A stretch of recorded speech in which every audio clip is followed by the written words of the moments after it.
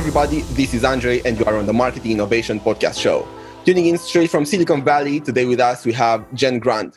Jen is the CEO of Appify, a very young startup, as well as a marketing superhero, I would say. Jen has a wealth of experience working with as a CMO and product marketing manager for smaller size companies and startups, as well as medium-sized companies and bigger corporate guys like Google, where she was a product marketing manager for a very long while. And today on the podcast, we will talk about how brands, depending on their sizes, can use marketing in order to scale, as well as the trends that Jen saw over the last half a year or so, since we were in a weird situation globally, as well as her transition from being a CMO to actually becoming a CEO and leading an innovative brand in an emerging market. So, Jen, thanks a lot for tuning in. How are you? Tell us. I'm doing great. I'm excited to talk about marketing, talk about Appify, talk about becoming a CEO. I think a lot of marketers out there wonder, what happens after CMO, and I'm happy to share. Awesome. So our public is formed, I would say, not equally. We have more marketers than entrepreneurs and CEOs, but we have a very good mix of both of them. So I think it's going to be equally interesting for everybody to hear your story as well as your insights. And I think maybe this would be a good place to start. Great. How did you get into marketing, and what was your journey on this marketing path? Yeah, I think that's a great question. I'd say, coming out of school, I kind of messed around like many people, did lots of different things, wasn't really sure what I wanted to do. And what really struck home for me with marketing, and the reason that I ended up going into marketing, was that it was a combination of both creativity, the sort of the coming up with ideas, brainstorming, reaching people, communicating, all of that. And of course, when I was younger, I was very much into the arts and theater and whatnot. So it really served that part of who I am. Mm-hmm. And then on the flip side, there's such a lovely data-driven aspect around marketing that it isn't random. It's very much, certainly in B2B marketing, you can run everything from a spreadsheet. It's very sort of technology-driven. And that also kind of spoke to the part of me that likes things in spreadsheets and process and how do we pull this and get this to market. So really, that's where it started for me. And I did lots of different things, but my sort of first real learning experience was as a product marketer at Google. Mm-hmm. Way back when. It was 2004, so it was right after Google's IPO, if you can imagine how long ago that was. It was a much smaller company then, and a very fun company to be a part of. Mm-hmm. So I learned a ton there. That was basically where I started.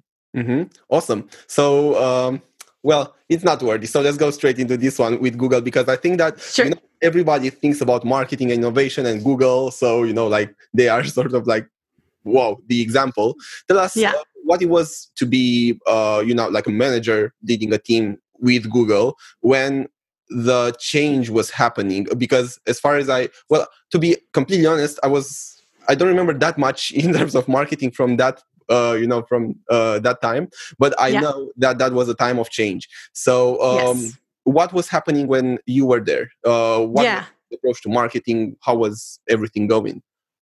Yeah, this is a great question. I think the core thing at Google that product marketers that's certainly where I learned and kind of grew as a marketer, and also just one of the things that many of the product marketers coming out of Google, certainly at that time, are great at, is positioning, is taking complex technology, sort of interesting things that engineers had built, and being able to explain why someone would use them and position them in the marketplace as something interesting. So, specifically, the product that I worked on in the beginning was Google Book Search. Mm-hmm. So that one, it was an intensely wild ride, because we announced that we were going to scan the libraries, all the books in the libraries, and we knew that publishers and authors would end up suing us. So it was this wild marketing challenge of saying, how do you both work with publishers and authors and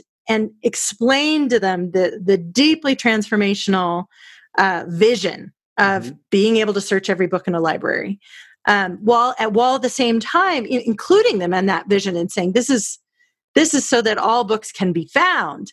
And it was very, very difficult. And I think the coming out of there, this sort of the importance of communicating simply and really grabbing people at the sort of very clear reason why they should be interested in a particular product. In this case, it was like so big. But even in everyday, marketing, these are critical skills to be able to say, how do I reach that person who may not agree with me or may be against what I'm saying? And how do I reach them with something that makes them go, oh, I get it.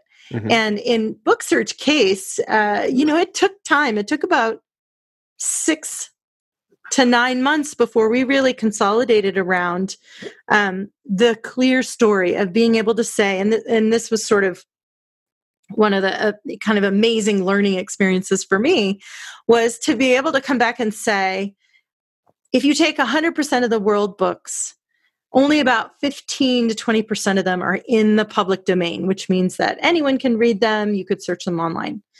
But also only about 10 to 15% of them are in print and for sale. The whole chunk of the majority of the books in the world, 60 to 70% of books, you can't buy them in a store, and they are not in the public domain. They're in libraries.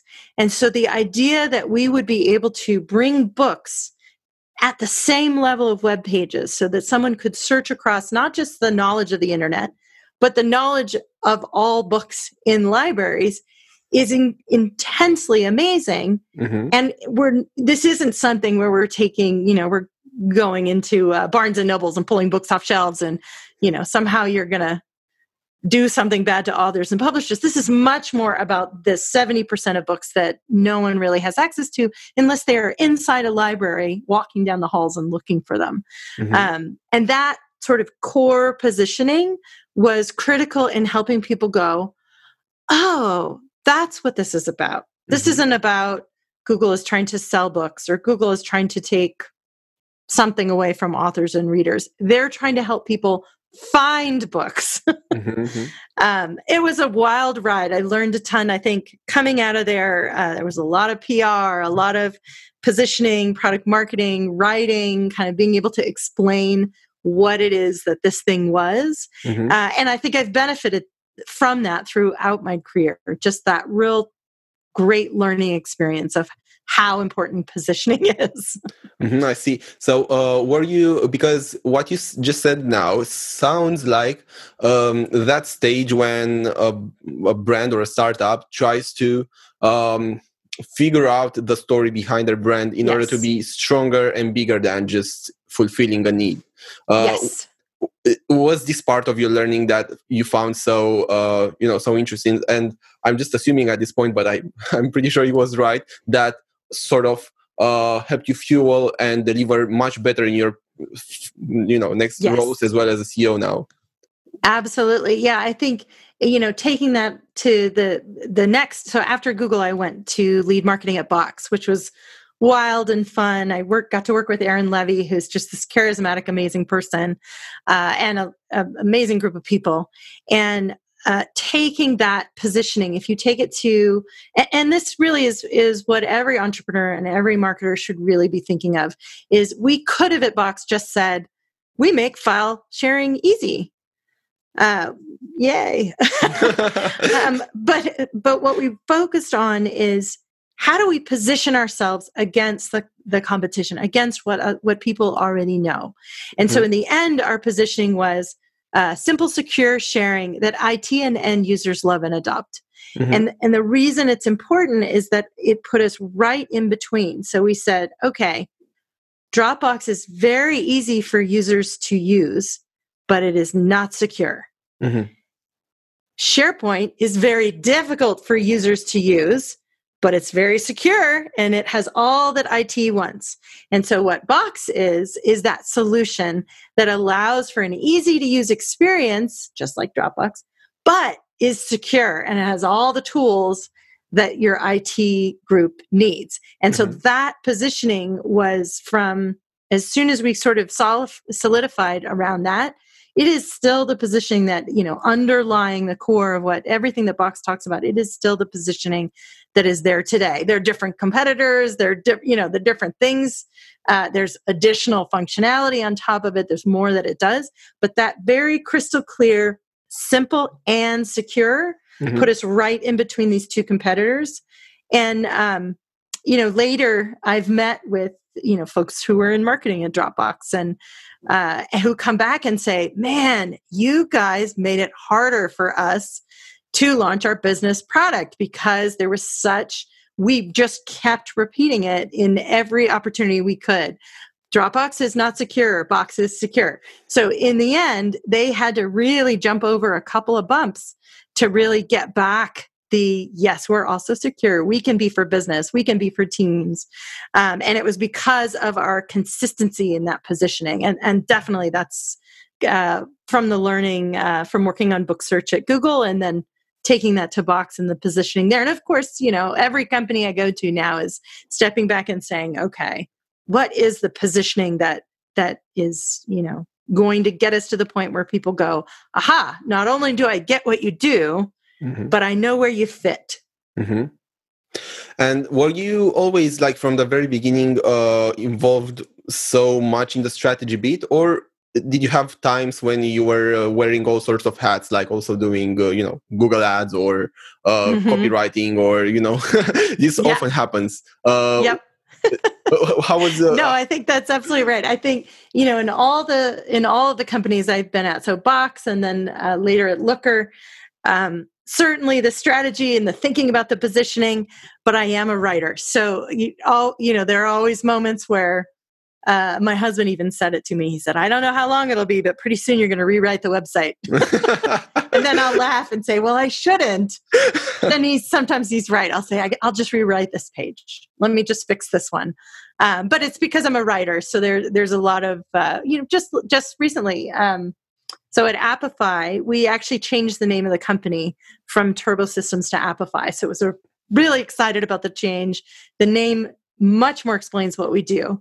And we were working on the launch, and I'm back at the small stage. I wrote the press release. So, I'm running the company, but I also wrote the press release. Nice.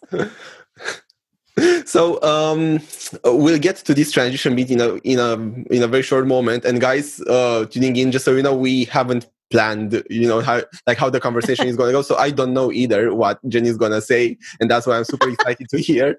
But just to zoom in a bit on the strategy bit, and then because something that so we are a marketing agency and we have these conversations a lot with clients.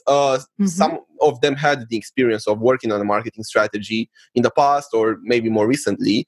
However, others didn't have the chance, either because they were pretty small and they didn't have an established marketing team, or they didn't really thought that was something that they should prioritize. And we kind of try to push this idea that it's so important to have a strategy so that you know what to do on each channel.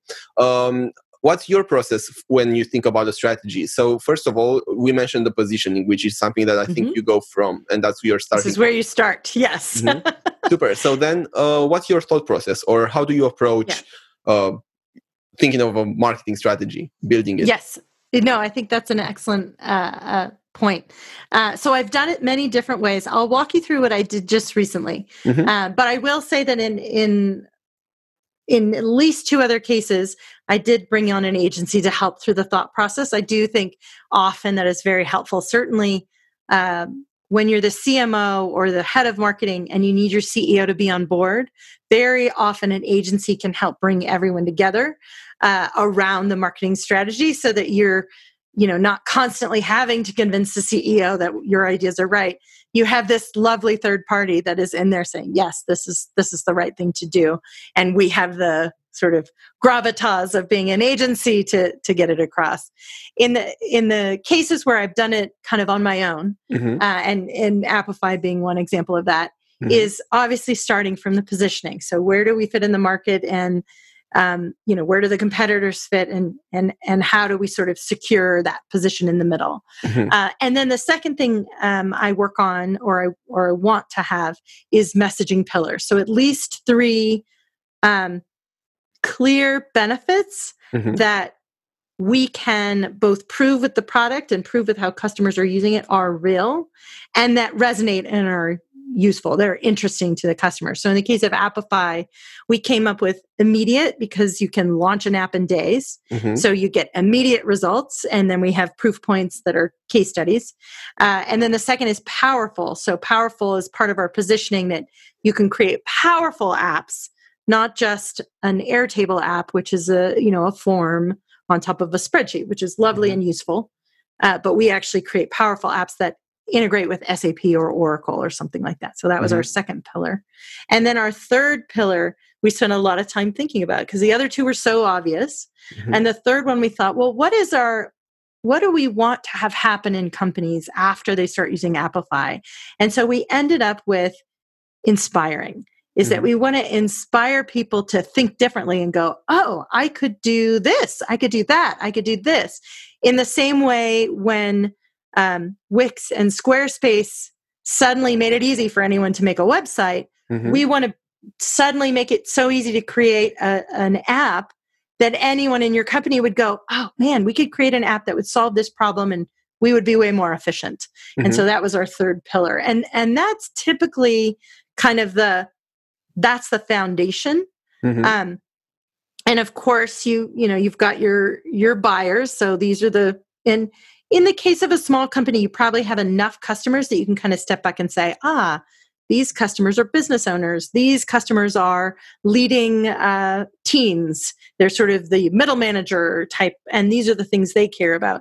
And once you have those, then you basically have your kit. So then you say, okay, now let's start talking about our channels. So we have, digital marketing, content marketing. What are all the different areas that we think will work? And you use that messaging as the backbone of what you would put out in all those different channels, whether it's long form content marketing or short form digital ads. Got it. So the first of all, so you had the positioning, which fuels the 3 pillars, like the value proposition parts. And then from then onwards, you go into the sort of tactics, which would be where do we implement this? Yeah, super. We are on the same page. Super. Okay.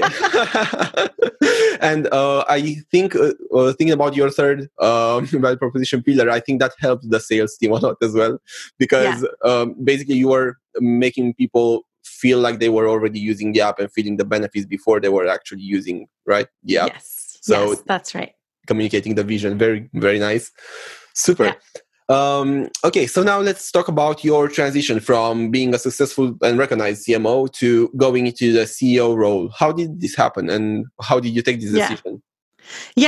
So I was at Looker for almost 5 years, and we were acquired by Google. So I had sort of an interesting moment of saying, I'm going back to the company that I was at before, effectively. So, 10 years later, do I go back to Google? And it was a brilliant outcome for Looker. It was absolutely the right deal to do. I think the technologies of the 2 companies are very, very complementary. And so from a should we have, absolutely, that was a really strategic decision that was correct in being acquired by Google. Me personally, I had to step back and think, am I going backwards? Is this what I want? And at the time, I got any recruiter will know when a company gets acquired that it's time to email everybody in that company and see if they're ready to go somewhere else. So I got a ton of emails around CMO this, CMO that, and I thought a lot about it. And I thought, you know what? I have been there, done that on the CMO thing. I feel quite confident that I've done it enough. And what I really want to try next is that CEO position of running a company. And so the switch was just having the courage to answer those emails and say, thank you for thinking of me. but I'm only looking at CEO positions, which of course, it's like, oh my God, I just said that out loud. And then I started meeting with my network and, people that I knew, and I would start to say it out loud. And it's funny, you think that's such a simple thing, but it is actually, it is a shift in how you're thinking, like I'm saying it out loud, and it starts to become real.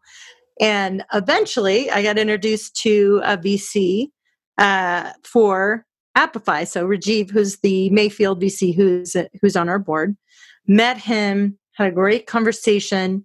He introduced me to Hari, who's the founder of Appify. We spent the next 6 months getting to know each other. So just, how do we agree on building culture? Do we agree on sort of core values? Do we think the same way around go-to-market strategies and how he's building the product and what this product could mean to people? And at the end of the 6 months, it was super clear he is an excellent partner. We work really, really well together. He is the sort of product and engineering genius on his side. Like he is in love with the fact that he doesn't have to be CEO and focus on product engineering. And on my end, I have the experience on the go-to-market side to really build and grow a team. Mm-hmm. And and so that was sort of the process of how it happened. I think what is interesting for the marketers that are your listeners is there are so many skills that a CEO needs to have that are a part of what it means to be a great marketer. And so there, if you think about, someone might say to you, oh, you're just in marketing. Marketers are never CEOs. It's always the head of sales or it's the head of product or so, it's always product or sales.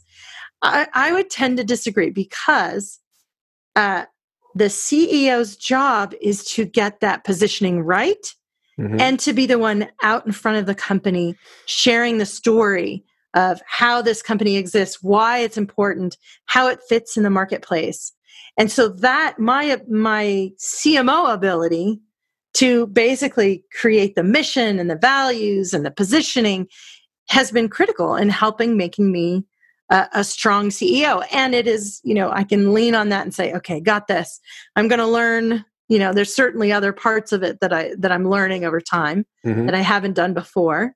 But as an example, one of the key jobs of a CEO is to raise money when you need to raise money. Mm-hmm. Well, part of raising money is telling the story of the company, which is absolutely what every CMO knows how to do. Mm-hmm. So, maybe I don't know the mechanics of, okay, now you're interested. Here's the data room. Here's the financing. Here's the deal terms. These are the things that I'm learning. And of course, I have people on my team and people who are, are the legal team and the finance team and whatnot are helping me. Mm-hmm. But the critical component is telling a compelling story about why this company is amazing and why this person should invest. So, and that's something we all know how to do. So I encourage every CMO to go down this path. Nice. And what are some of the challenges that you found? Because the role is very different. Yes. I know, like, for example, I can say from my personal story, which obviously is not so, established as yours, but I also made this shift when opening the agency, and I felt there were a lot of areas that I had to learn very fast how to lead so that we eventually became successful. So what was the hardest for you? I'm really curious. Or what did you find was unexpected, maybe?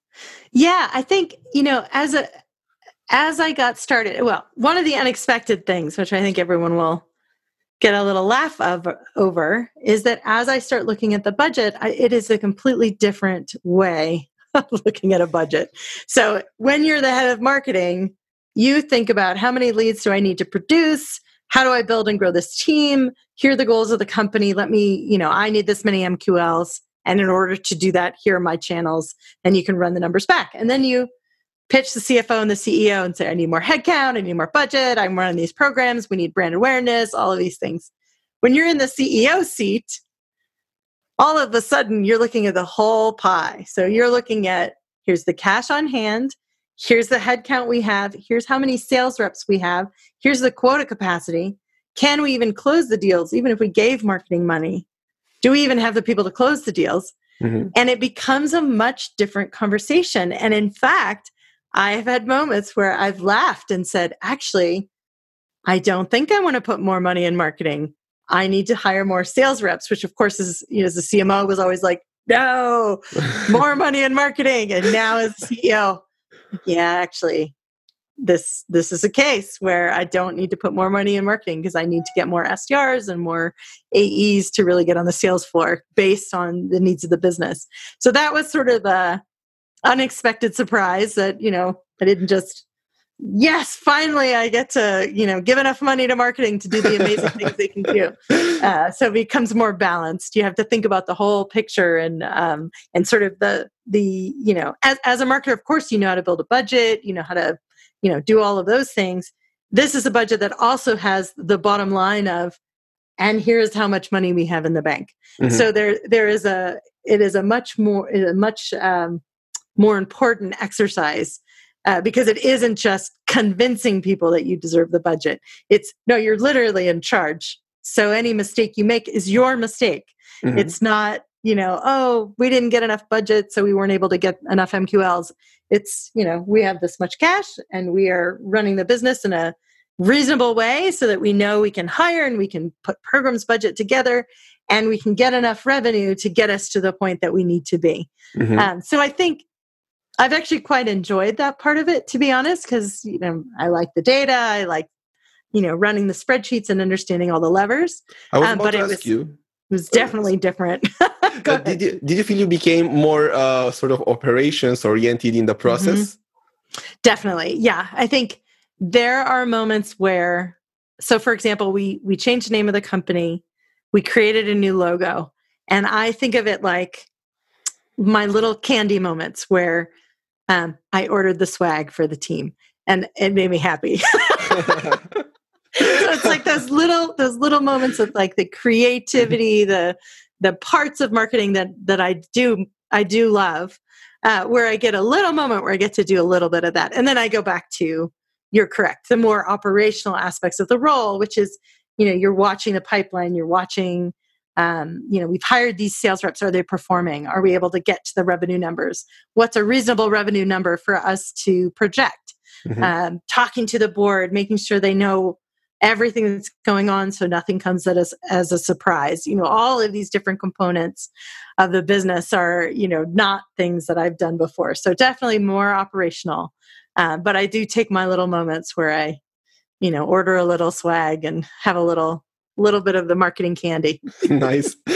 I have a question which is non-related to the strategy bit, but it's a curiosity. And we sometimes talk about marketing tools and MarTech on the podcast. And I was curious now, for revenue tracking, do you use a tool that you find useful, or if you do, what do you like about it? Yeah, our current tech stack at Apify is fairly new, meaning we're small. So we haven't, in other companies, there have been lots of other products we've put on top of it, but we're really simple. Right now we have Salesforce, we have Marketo, although we're switching to HubSpot, which I'm looking forward to. I think that's going to be very interesting. Mm-hmm. And basically everything is coming out of those two systems. I think long-term, one of the things I miss from Looker is Looker is a BI tool. It is a data tool. And so we had amazing understanding of what was going on in the business through all of the dashboards. So I had the most amazing marketing dashboard of all time, which just showed me all my channels, how things were converting, what the team was predicting from an MQL standpoint, actuals versus reality. And it just felt like we were so on top of everything because we could see everything that was going on and we knew that it was accurate. I think today, we're small enough at Apify that we're just running off Salesforce, and now will soon to be HubSpot. And I don't know if I have such a tight view of, what exactly is going on, because it is, the Salesforce does a lot of things well, but it is a 20-plus-year-old piece of software. And so they don't quite have the analytics that you need. You can't quite get it to do exactly what you want. So I think, at some point, we'll put something on top of it so we have a tighter view of what's really going on in the business. But right now, that's what we're using. Awesome. And go-to-market strategies. Thank you for the reply. If you do hear about something interesting that you really like, I'd be super curious to hear your insight from from a fellow marketer. So right. with your marketing hat on, for tracking funnels and having this view. And now going to the market penetration and sort of go-to-market strategies, because we lightly touched on it, but I know that you have a lot of experience and insight into this. So what was the case with Apify? From a go-to-market strategy right now, we're really focused on two things. One is outbound SDRs. So what's interesting about that is if you take the two companies that I came from, so the two sort of go-to-market stories that I've been a part of, Box was very top of funnel. It was all about press and brand, the story, everything we could do to make noise. And then we did have a freemium product. So that was our funnel, was this open it super wide and get millions in here, and then we'll convert them into business users. In Looker's case, they started with SDRs, outbound, and really tightly looking at, okay, in the Valley, tech companies all appreciate data. We're going to go to every VC website. We're going to call every portfolio company that they have, and we're going to try to sell to them. That was their first strategy for bringing leads and opportunities in the company. It worked very well. It's not a long-term strategy because eventually you run out, and you don't want your business to be so much dependent on venture-backed tech in case venture-backed tech has a problem and more of these companies go out of business, then you also have to deal with that fluctuation. So we did, of course, later start to grow, but marketing was brought in a little bit later. So we brought in demand gen, started doing webinars and email and nurturing and all of that type of marketing. After I think the two original SDRs had been there for at least a year and a half, maybe 2 years. So it was an interesting kind of move into how the go-to-market strategy worked, very SDR heavy. At Apify, we're focusing on a similar strategy of starting with SDR outbound, really beginning to have conversations to understand, is our positioning working? Are the benefits real? What are the words customers use when they talk about their pain points? And then layer on top of that the marketing stack of digital marketing, content marketing, being the main two areas that we're focused on. I would say, so SDRs is one piece of it. The other piece, which we're still in the middle of executing against, is the customer focused. So being able to customer stories, getting customers on G2 Crowd, getting them to fill out reviews at TrustRadius. I think Gartner Peer Insights is another one of those. So that kind of virtuous cycle of you get a bunch of customers deployed, they're happy with your product, you get them to fill out anything you can get them to fill out, you do a use case, you do a video, you get a quote, you have some sales material, and then that all turns around, and then you have content marketing around, hey, look, we're on G2 Crowd, and we're rated top customer service or something like that. And then you can use that in your digital marketing because it's such a nice proof point to get people in. So I've seen that we use to very good effect at Looker. And so we're sort of building the capability to do that now at Apify. We're still a little small. You got to have at least 50 sort of reviews in order to start seeing some momentum from there. But having seen what it can do for the company, it's definitely a big piece that we're focused on. Super. So that would be in the case because when we started, we said we're gonna try to sort of look at marketing in different points. So, for example, for bigger companies, for smaller companies, and maybe medium. So we spoke about Google, where even though there was a big company, were they organizing projects so that they seemed to be like smaller businesses in a way? Did you get that feeling? Yes. Yeah. At that time, Google organized around the product. So there was a product marketing person, a product manager, and then usually an engineering team behind it. And then if it was something that had BD or something, those people would be involved as well. But it was all organized either by a product or product category. So after I worked on book search for a while, I did move on to work on consumer apps. So Gmail, Calendar, Talk. At the time, there was Blogger, Picasa. There was all sorts of apps that Google was launching. And so that group of consumer apps was what my team focused on. So it was like a smaller team within a larger company. Mm-hmm. But again, the focus was much more on positioning, product marketing, landing pages. Google was never much into email. They were always against email. Even if customers wanted a newsletter, they didn't want to send one, which is fine. And then, of course, we would do digital, Google AdWords. We sort of bought into the system as a Google product, and we're able to compete in the keyword buying process like any other company. So we did a little digital marketing too. But you kind of had a process that you needed to follow, which was kind of like the standard company culture. Exactly. Yeah, okay. And then later on, when you went into a more sort of like medium-sized business, how was that change? What did you feel was different? Yeah, it's funny. It's hard to compare because Google is such a bizarro company. They have, you can't email, you can't do all these things. It's all about, their press and your positioning and a little bit of AdWords. And when I went to Box, well, it's everything. We need to create an entire stack of all of the channels. So what I've seen is in that middle stage, leaning into the channels that work. And typically, if your positioning is solid, if you've spent that time knowing who your customer is and knowing what their pain points are, then your top 3 channels are likely going to be content marketing, creating some sort of educational material that is speaking to the buyer, your digital marketing, which again is usually taking that content and getting it out there, and really focusing on those key benefits that you're offering.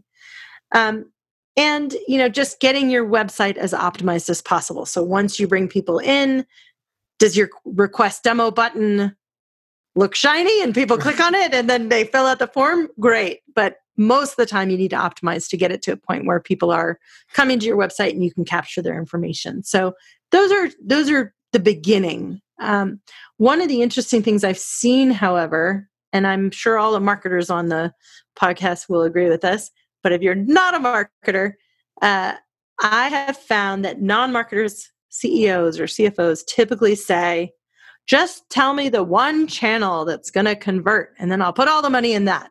Like, tell me the one ad that gets someone to sign up, and then we'll put all our money in that.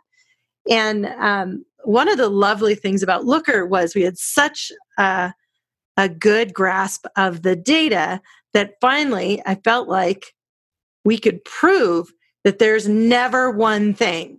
That every time I would say to my VP of Demand Gen, I would say, oh, we had a great week last week. What did we do?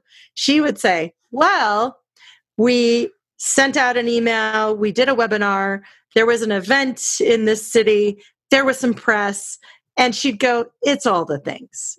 There's not one thing. It is all the things. And what that speaks to is activity is critically important. Just doing things. Now, there may be things that you end up doing that don't work at all, and that's fine. Stop doing that thing. But the majority of the activity that you do adds on to each other. And so it's not just, we only do this one thing. You have to do a lot of things to really continue to get that activity across the internet, across the press, wherever you can get it. And looking at Apify now and looking at, obviously, I'm sure that you, as well as everybody else, felt a bit weird over the last couple of months and yes. probably have changed a lot.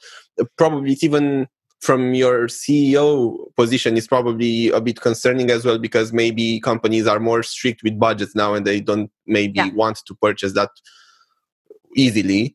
Right. So how are you prioritizing your marketing tactics at the moment, or maybe the alignment between marketing and sales, because it's a B2B product? So how are you prioritizing really things today? What are you looking at? I think that's a great question. And I think, I think every company sort of went through what I call the March pause, where in March and a little bit of April, everyone just sort of stopped and went, what's going on?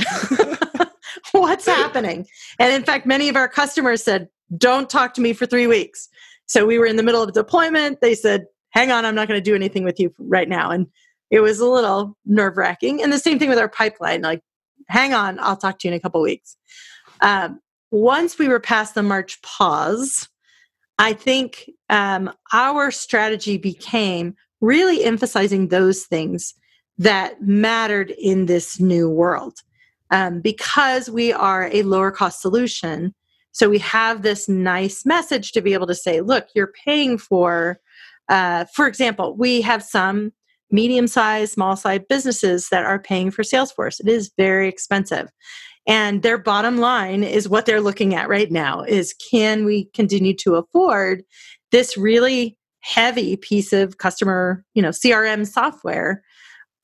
Are there alternatives? I could build an app on Appify to cover the majority of functionality that they need, because they're not using all the functionality of Salesforce. Mm-hmm. It's over-featured for that size of company. And so we did have customers that we could tell that story to, and they would go, oh, you mean I don't have to renew this license at $100 per user per month for my 40 field technicians who are helping customers in the field? Oh my goodness, I can just build an app with you guys and it's half the price. And we're like, yes, that's the story.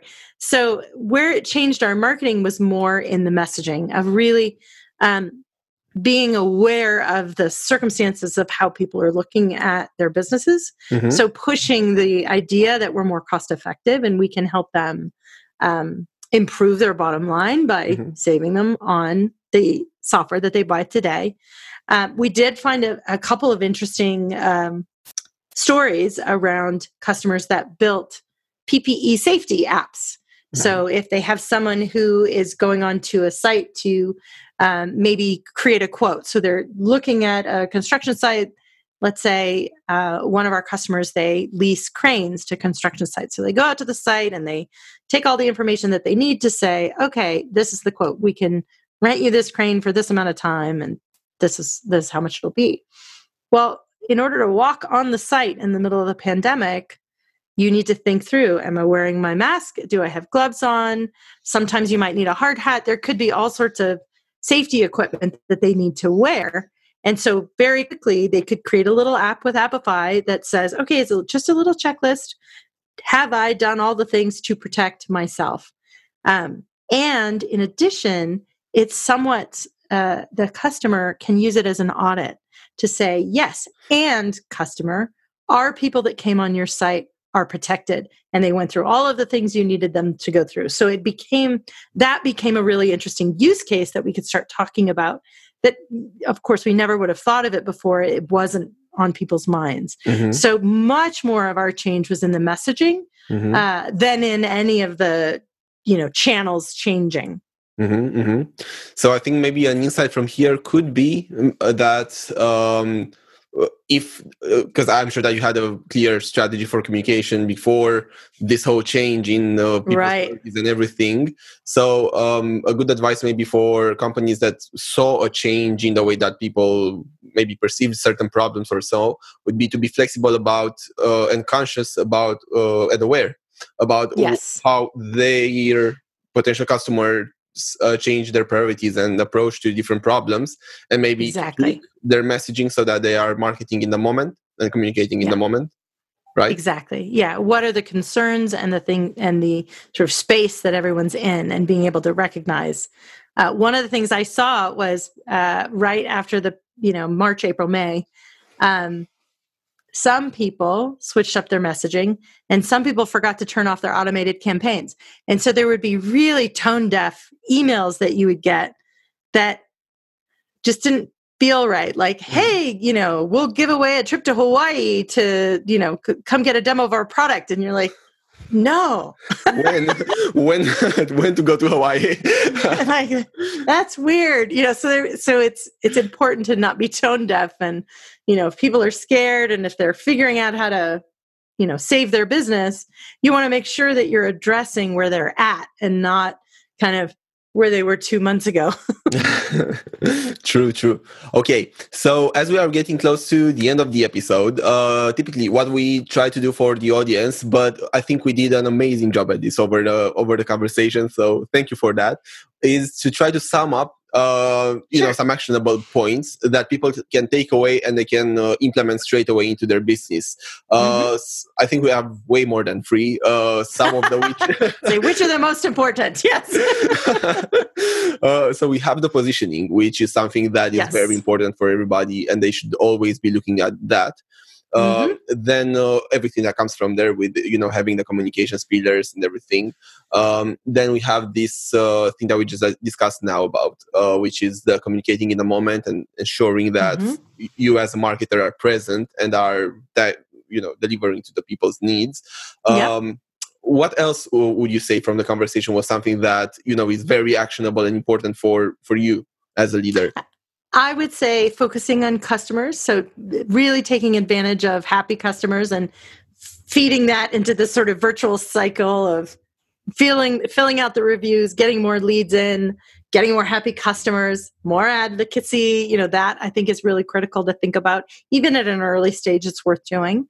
And I think the other thing would be, when you're getting pressure from your CEO, or if you are the CEO or an entrepreneur, understanding that there is not one thing. There's not one ad. There's not one campaign. It is all of the things. It is it's what makes marketing so interesting, is that it's not just ads and it's not just email and it's not just educational content. It's the website, it's optimization, it's PR, it's did you speak at an event? Are you in a webinar? Are you telling your story consistently? There's so many things in it, and all of those things together are what make your marketing successful. Super. Thanks so much. And now looking at Apify, because we spoke about it, and I'm sure that amongst our listeners, there are at least some people that could find this useful. So tell us a bit about who you guys think are the right customers, or the the customers that could use your product most. Yes, I think that's important. So Apify makes it easy for anyone to build an app. I think I said that. And it's very much like, you used to actually have to have a developer to build a website, and then you have Squarespace. So in our case, you used to have a developer to build a mobile app for your business, and now you don't. So it's a platform that makes it very easy to do that. Given who your listeners are, some of the customers that we have today are doing things that are very innovative. One is it's a very large company that has created a lead capture app. So every single person in the company has this app on their cell phone. They're out to dinner with their family. If they see an opportunity for hey, this company could really use our product, they can immediately enter that lead into their phone, and then it goes into Salesforce. So that's one example. We also have plenty of sales teams that work out in the field. They're not on the, they're on the phone sometimes, but they're not just in the office. They go out in the field, and they need that mobile app to be able to take information about the customers so they can build a great bid for the customer's business. So that's another sort of good use case. And then we have a lot of customers that are just in field service. So they are out in the field fixing LASIK equipment or fixing commercial food equipment in grocery stores. We have one customer that or actually a number of customers that are doing that. And then we even have some that the ATM machines that you see in a gas station or in any store, well, someone has to take care of them. So anytime you are out on the road, you need an app. And many of these companies, they're still paper-based, or they're using Excel, or they're kind of scanning things and then emailing them.